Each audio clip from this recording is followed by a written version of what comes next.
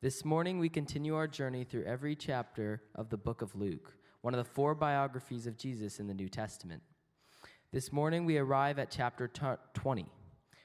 You may want to follow along in the Bible in the pew rack. I will be reading Luke 20 through 26.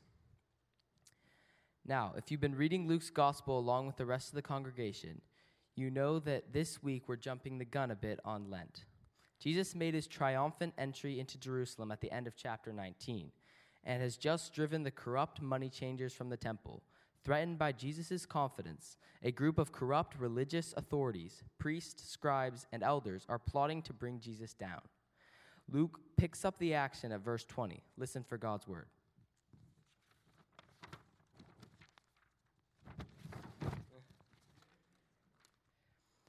Keeping a close watch on him, they sent spies who pretended to be sincere.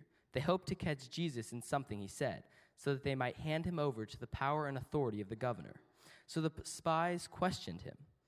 "Teacher, we know that you speak and teach what is right, and do not show partiality, but teach the way of God in accordance with the truth. Is it right for us to pay taxes to Caesar or not?" He saw through their duplicity and said to them, "Show me a denarius whose image and inscription are on it." "Caesar's," they replied. He said to them, "Then give back to Caesar what is Caesar's, and back to God what is God's." They were unable to trap him in what he said there in public, and astonished by his answer, they became silent. So, it turns out that there may have been a divine plan at work in our having to postpone Boy Scout and Cub Scout Sunday from 2 weeks ago, because the fact that we postponed it until this week made it possible for me to notice a connection between this story that Tegan just read for us and some words that these Cub Scouts and these Boy Scouts say every time they gather. Now, this connection probably occurred to me because these particular words happen to be hardwired into me as well, because for 6 years or so, I said them every Tuesday night with my fellow scouts when we gathered in Troop 736 in suburban Denver. And I am talking about the Boy Scout oath. You can see the words there behind me. And I thought about picking one of these Scouts or Cubs and making them come up here and say it from memory. I thought about doing that for Daniel Bonin. He was up here. But instead, I decided that all of us Scouts, young and old, all of us Boy Scouts, I know the Girl Scouts have an oath too, but the Boy Scout oath, if you know it, say it along with me. "On my honor, I will do my best to do my duty to God and my country, to obey the Scout law, to help other people at all times, to keep myself physically strong, mentally awake, and morally straight." And odds are you have already seen the connection that I'm talking about, because it's right there in the beginning, in the second line, and it is the words in which Scouts promise to do their best, to do their duty to God and my country. Do my best to do my duty to God and my country. And I can tell you that many Scouts do their best to scout out and to try and determine the boundary line between these two sorts of duties, the duty to God and the duty to country. These two loyalties that for each one of us compete for our attention. In fact, you might not know this, but Scouts who choose to do so can actually do an extra deep dive on the topic, earning an extra badge that's called actually God and Country. Has a different medal for each denomination or religious tradition, because to get your God and Country, a Scout has to work with their own pastor or rabbi or imam and work through a booklet, and each of these religious traditions has worked with Scouts to create this booklet and this experience, including our own Presbyterian denomination. And over the years, Kurt and I have both coached many Scouts through this God and Country experience. And inevitably, these Scouts discover something. that untangling your duty to God and your duty to country is not always crystal clear. I suspect you've discovered this. For instance, as Nathan alluded to, in 7 weeks, all of us, if we're obeying the law, are going to be paying our federal income tax. And what that means is you will be giving some of your hard-earned money to some things that fit easily with your sense of what God might want in the world, but you'll also be giving your money to some things that do not fit your sense of what God might want in the world. Or another example, it seems like every few days another person throws their hat in the ring as a candidate for the 2020 presidential election. What that means for you as a follower of Jesus, you're going to have to hold their vision of what a flourishing world looks like up against the vision of a flourishing world that you have discovered in Scripture. I would say that an even more subtle, even more difficult challenge happens every time you go to the mall. A moment in which you are forced to navigate between this definition of the good life that our country and our culture gives us, our nation's consumer culture sets out before us, and that vision of justice and stewardship and sharing that Jesus speaks of. Turns out that figuring out what it means to do our best, to do our duty to God and our country is a bit trickier than we expected. And all of us, whether or not we say the Scout Oath week in and week out, we long for some kind of clear and uncomplicated and surefire way that we can resolve that tension and that confusion between these two competing loyalties. Well, in first century Roman-occupied Judea, which is the setting of the story that Tegan just read, among the various Jewish groups with whom Jesus was interacting, there were two groups that were fairly convinced that they had resolved that tension entirely. That tension between loyalty to God and loyalty to those who ruled the province. Maybe more accurately, there were two groups that would have responded, what is there to resolve? On one side, there was a group called the Zealots. Now, some New Testament scholars believe that Judas, the disciple Judas, was a part of this group, and the Zealots were so thoroughly committed to obeying God that they saw any compromise whatsoever with the Roman occupiers as blasphemy, as infidelity. So for the Zealots, there was only one faithful option for a pious Jew: total resistance. And so through propaganda and through sabotage and even through assassination of Roman officials, by the way, the word Iscariot, the nickname after Judas, seems to mean knife wielder, which is why they think he might be a zealot. So through all these things, zealots did all they could to undermine and resist the current ruling authorities. On the other side, there was a group called the Herodians. And as their name suggests, they were Jews who were just fine with Herod. Herod was the local king that the Roman occupiers had installed, some would call him a puppet, and installed in Judea. But to the Herodians, they said, what's the problem with Herod? Herod keeps us safe. Herod lets us worship as Jews in the temple as we want to. Herod's got all of Rome's wealth and grandeur behind him. Herod builds beautiful buildings. To the Herodians, the way that you showed your loyalty to God was precisely by loyally serving your country and its emperor. So, for the Zealots and for the Herodians, while they came to opposite conclusions, figuring out your duty to God and your duty to country was simple. There was no tension. There were other groups, however, who knew better.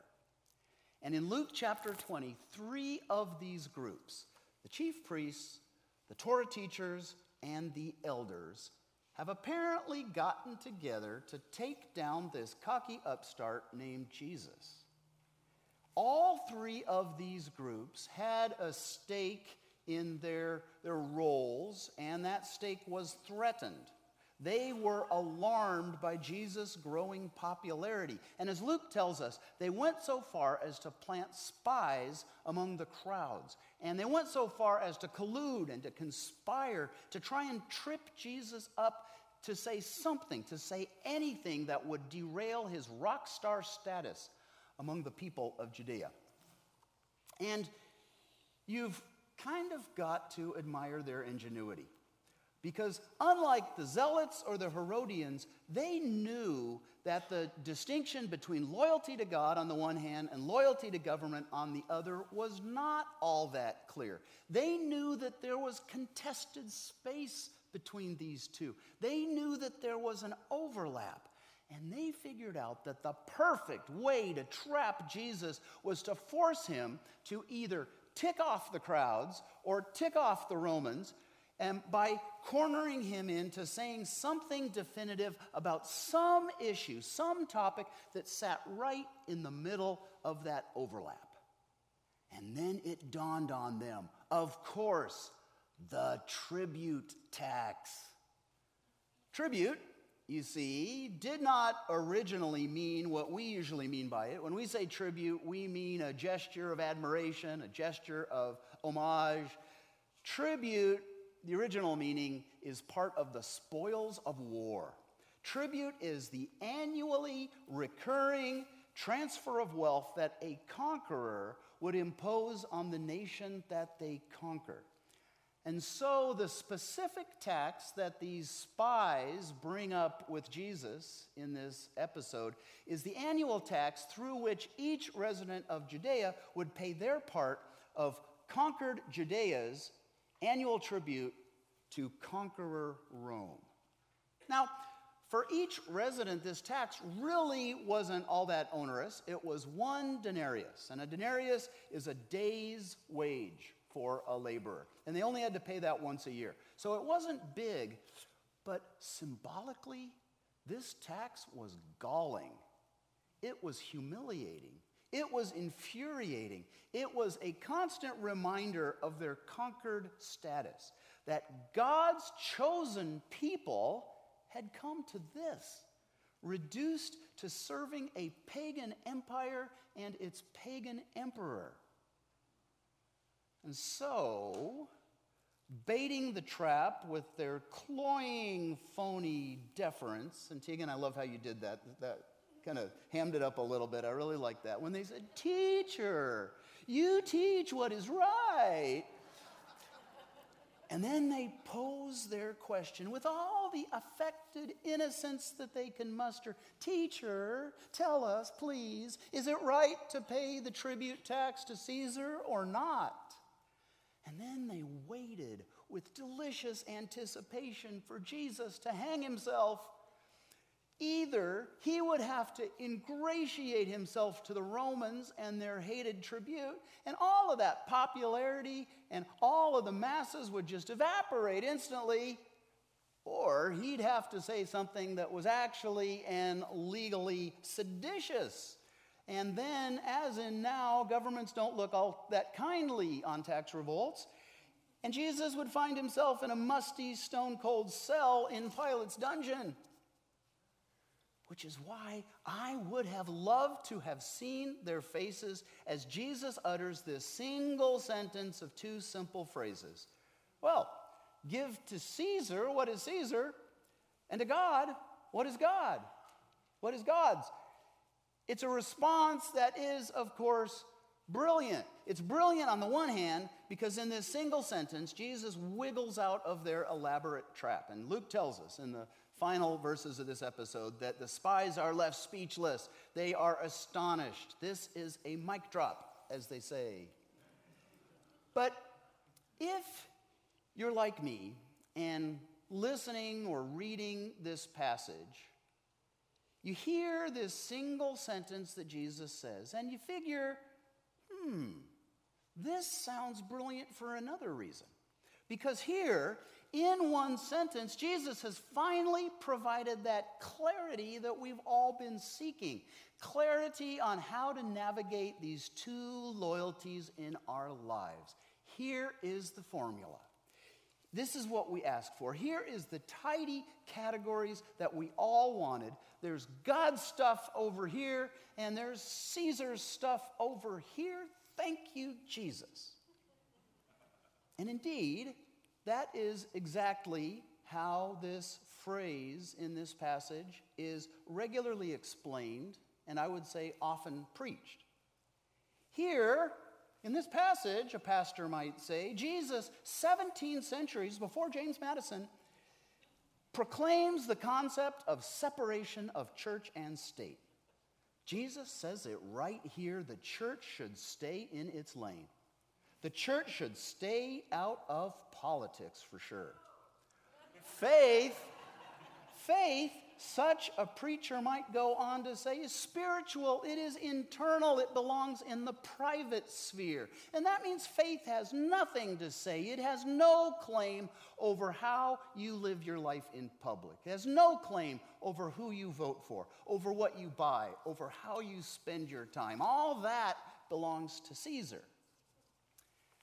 At least, that's what you initially think you hear Jesus saying. But folks, this is the king of reversals. And as we have discovered again and again as we've journeyed through Luke, you are sure you know what Jesus is about to say, or sure you know what Jesus just said, and then you start thinking about it. And the words begin to turn 180 degrees. Now, we probably should have suspected this was going to happen, because much as we would like to project onto this passage our cherished idea of the separation of church and state, how these two exist in hermetically sealed spheres, I'm sorry to tell you that whole way of thinking is actually an invention of Enlightenment Europe. The separation of church and state would have made no sense at all, zero sense to Luke or to his first readers. But even within this episode that Luke writes for us, there are elements, there are solvents in a way that begin to bubble and dissolve and deconstruct what you thought you heard Jesus just say. And just like his parables so often do, they force you into active thought, and they force you into seeing things in a new way. New ways of seeing the world become possible. So let me back up a little bit in this story. Let me focus in on that coin that Jesus asks one of these spies to fish out of his pocket there in the temple and show him. It's called a denarius. What's important is that a denarius is not a Judean coin. The Judean coins are called shekels. A denarius is a Roman coin. It's minted by the Romans all over the empire. And the reason Jesus asked for this, the reason this spy shows it to him, is because everyone there that day knows that you can only pay your annual Roman tribute tax with a Roman coin, specifically at the time a silver denarius like the one you see on the screen. And did you notice that Jesus not only says, "Show me a denarius," he asks specifically whose image and whose inscription is on it?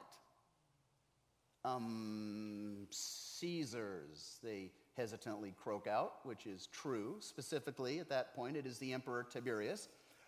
What they don't say, though, is that there are actually two images of Tiberius on that coin in their pocket. On the front, on the left here, is Tiberius's face in profile, but on the other side, it's Tiberius in the pose and with the symbols of a Roman god. And for a pious Jew, it actually gets worse, because the Latin inscription around Tiberius' head reads this: Tiberius Caesar, son of the divine Augustus, himself divine. Now remember, this whole scene from Luke's gospel is taking place in the halls of the Jerusalem temple. And by fishing this coin out of their pockets and showing it to Jesus, these religious authorities are admitting that right there in the temple precincts, they are actively breaking 2 of the 10 commandments. You shall have no graven images. There is a pagan image of a god on this coin. And you shall have no other gods before me. There's the claim that Caesar is God. They are carrying their own hypocrisy, their own compromise right there in their pockets. At the same time, though, in asking about the image on the coin, Jesus is making an even more subtle and even more magnificent claim, because the 10 Commandments are not the only, or I would say even the most important place in the Hebrew Scriptures where God mentions an image. Way back in the first chapter of Genesis is that awesome and mysterious phrase that God has made every single human being in His image. We bear the image of God. And when you remember this, you suddenly get this glorious joke that Jesus is making here. That Caesar can stamp anything he wants on his stupid coin. God has already stamped His image on the human soul, and that includes Caesar's soul. And it's then that what you at first thought was Jesus' tidy, simple aphorism about how to clearly separate these 2 distinct categories of human experience about what is God and what is Caesar's, suddenly this aphorism begins to deconstruct before your very eyes. And so while at one level Jesus gives an answer clever enough to foil the spies, at another He makes an astonishingly stunning claim for the sovereignty of God, so that the Venn diagram that we're actually looking at looks like this on the screen. That if there is, perchance, a set of things that belong to Caesar, they only belong to Caesar in a provisional and derivative way, precisely because the creator of the cosmos allows it. That always and forever, everything and everyone belongs only to God. As I say, this is a brilliant answer. But what you'll notice is it is not simple. We want an easy formula. We want tidy categories. We want some sphere in which the sovereignty of God has no claim. Well, that is not the God that we serve, and that is not the world that He created. The God that we serve did not stay off in some pure heaven, avoiding the complications and the compromises of the world. The God we serve stepped right into the middle of the mess, right into the middle of the compromises in the person of Jesus Christ. And the reason is because God so loved the world. And that means God cares deeply about the specific nations and the specific cultures and the specific political parties and the specific rulers of the world, because He longs for them to flourish. And yet, it is not just any flourishing. And it is not the human definition of flourishing. It is His intended flourishing as the world's creator. What that means is that instead of a tidy formula, Jesus gives us an invitation to live with Him in that same tension, acknowledging that just like those spies, every one of us lives with a denarius in our pocket, because we too are forced every day to negotiate and to compromise with the powers of this world. But what Jesus invites us to do is to wake up fresh every morning and ask Him to show us anew what faithfulness and loyalty look like today. And you know what's interesting? I don't think it looks exactly the same for any of us. It doesn't look the same for you as it does for me. In fact, the best thing that I read on this passage is by Lutheran preaching professor David Lose. And Lose claims that in this instruction about God and Caesar, Jesus does not intend to provide a one-size-fits-all answer to every loyalty question before it arises. Instead, Jesus provides us a puzzle. And it's a puzzle that forces us every day of our lives to seek Jesus' guidance and Jesus' wisdom firsthand, to keep asking his help in real time. And at the same time, it forces us to continually invite each other into our life decisions. And so Loth claims that the most fitting phrase for us to use in response to this passage is one that we use with each other. It's the phrase, "I don't know. What do you think?" It is a spiritual practice of sorts, intended to keep us always in that sacred tension between our earthly duties and God's sovereignty. Do we pay taxes? I don't know. What do you think? Do we serve in the military? I don't know. What do you think? Do we take a knee during the national anthem? I don't know. What do you think? Do we vote for this party or that party? I don't know. What do you think? So, that is exactly what we're going to do right now. You probably noticed that there are 4 questions in the bulletin under the order of worship. As we consider the claim that this command of Jesus might have on us, I'm going to give you a chance to say to one another, I don't know, what do you think? All right, so to do this, we're going to divide into 3s. And I would love it if you turn around somebody you didn't drive here with, get into 3s. And this is going to go pretty quick. And I want to set down a ground rule. What I'm setting up right now is not a debate. I want to maintain the spirit of that question. I don't know, what do you think? And the spirit of that question is curiosity and it's mutual listening. So that's what this is about. And because of that, it's going to go pretty quickly. There'll pretty much just be time for you to say something about the question, if you choose to. If you don't want to, pass, it's no problem. 6 minutes total, and I'll interrupt us with the prayers of the people. During that 6 minutes, Kate is going to be changing the questions on the screen regularly. That might keep you moving. But if you get stuck on the first one, that's fine too. You might just want to go through with your own pace using the bulletin. The bulletin has the same 4 questions as will be on the screen. Okay, here we go. 6 minutes. I don't know. What do you think?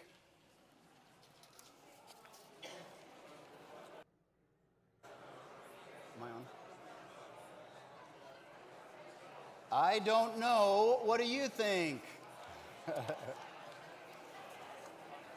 So, obviously, we have not resolved any of these questions, and I think that's the point. I think we are supposed to live in this tension of faithfulness to a God who owns every square inch of the cosmos, and the reality that God puts us in situations and in cultures and in countries where we need to negotiate and navigate what that means. The wonderful thing is that we get to do this together. Will you pray with me?